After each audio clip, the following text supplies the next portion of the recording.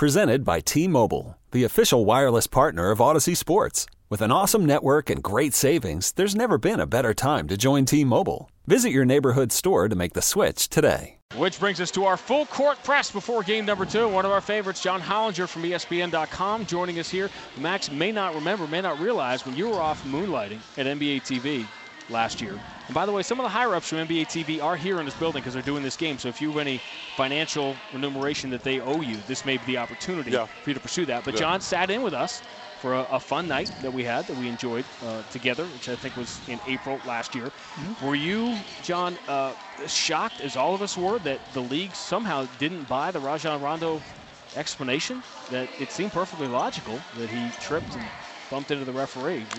Yeah, you know, it was funny. After the game, Doc said he would be surprised if Rondo was suspended, which I think was for public consumption. Exactly. I'm sure he had to know inside. And obviously that was a huge mental error by the Celtics, both just at the time of the game because it essentially iced the game and because of what it means tonight. Much more difficult for the Celtics to get the equalizer now. All right, you watched the Hawks obviously a lot over the last few years. This team, which has been together consistently, were you surprised, as most people were, by how game one, not just how it ended, but how it started? Yeah, I mean, the way they came out scoring, I mean, nobody scores 20 points in 5 minutes on this Boston team. And the way Atlanta just came out offensively was a real shock to me, and the Celtics were down 2 touchdowns before they knew what hit them. And that was really the game right there. Really funny, I get back to the subject you guys were talking about Rondo a little bit earlier, and I happened to see Rondo at the hotel, and I talked to him, and he's walking in. I said, "You big bully," and he kind of laughed, and he came over and started talking to me, and his explanation to me was, Max, I didn't mean to do that. The referee stopped short, and when he stopped short, my momentum carried him into it. But, if you're Rondo, you don't put yourself in that position at all, especially in a game like that, considering all the stakes that have to go along with it, and considering you will not be leaving your team in the next game. Yeah, exactly. Because even up until that point, I mean, the technical foul alone was a terrible decision. I mean, you can't get a technical foul in the last minute of a 4-point game like that. As we take a step back here, and you've done a lot of work with statistics and analytics, and a lot of it makes people's heads spin. But I thought this was a fascinating year. We had a conversation in Boston the other day about whether this season and your projections as a result are spot on more than most people's are, because if you really look at the numbers long and hard enough, there really is a pattern. It's like, I would call it like chaos theory. If you look at the patterns enough, you can sort of make sense of things. Did this season, or is this too early to really analyze it, did this season skew the numbers that you are used to looking at because of the nature of it?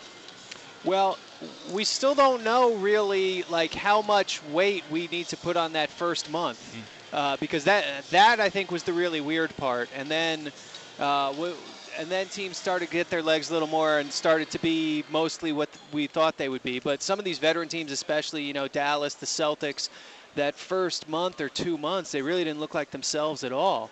And one of the interesting things about these playoffs, I think, is we still don't know exactly what all that means. I mean, was Boston in March just an isolated hot streak, or was that what they really are? We don't know yet.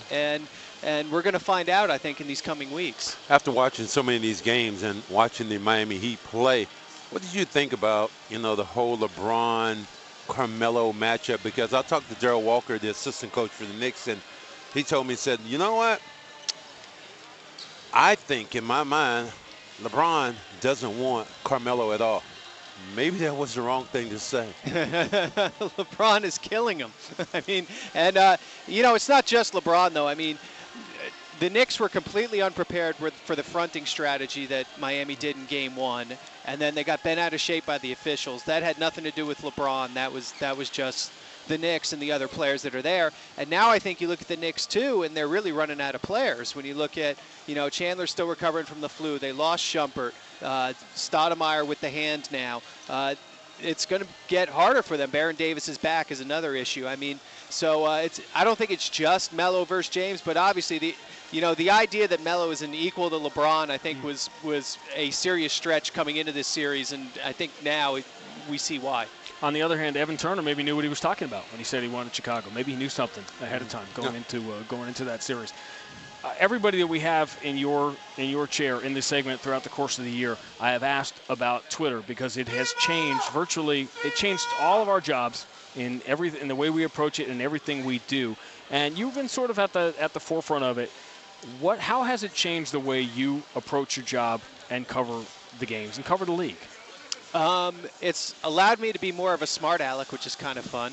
But on more seriously, I think it's allowed for a lot more interaction with the audience, which I really, before that, I could only do with email, which now seems horrifically slow, or, in a chat session on ESPN.com, which I still do, but that was just 1 hour once a week.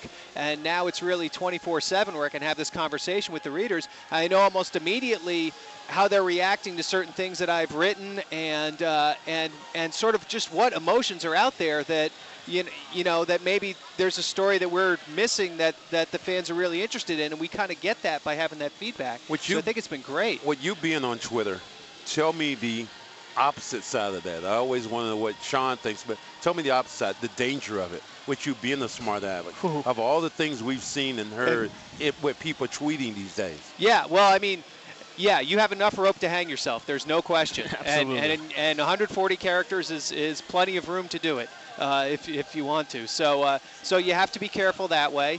And then, people will tell you things that are uncomfortable sometimes. You're having a dialogue with people. Not all of them necessarily agree with everything you've written. And especially when you're dealing with fans, generally when I cover a game, about 80% of the fans of both teams think I'm just horribly biased against them, and so they react because of it, especially if their team lost. All right, John Hollinger from ESPN.com joining us here before Game 2, and in the last 10 seconds, did your opinion of what's going to happen in the series change after Game 1? End result. Only because of the suspension, I think. I had Celtics in 6 coming into this, but it's going to be very hard to do that if they're down 2-0. Still to come, our conversation with the head coach, Doc Rivers. When we return, quick trip around said NBA, and then it's game number 2 from Phillips Arena on the WEEI Celtics Radio Network. You could spend the weekend doing the same old whatever, or you could conquer the weekend in the all-new Hyundai Santa Fe. Visit HyundaiUSA.com for more details. Hyundai, there's joy in every journey.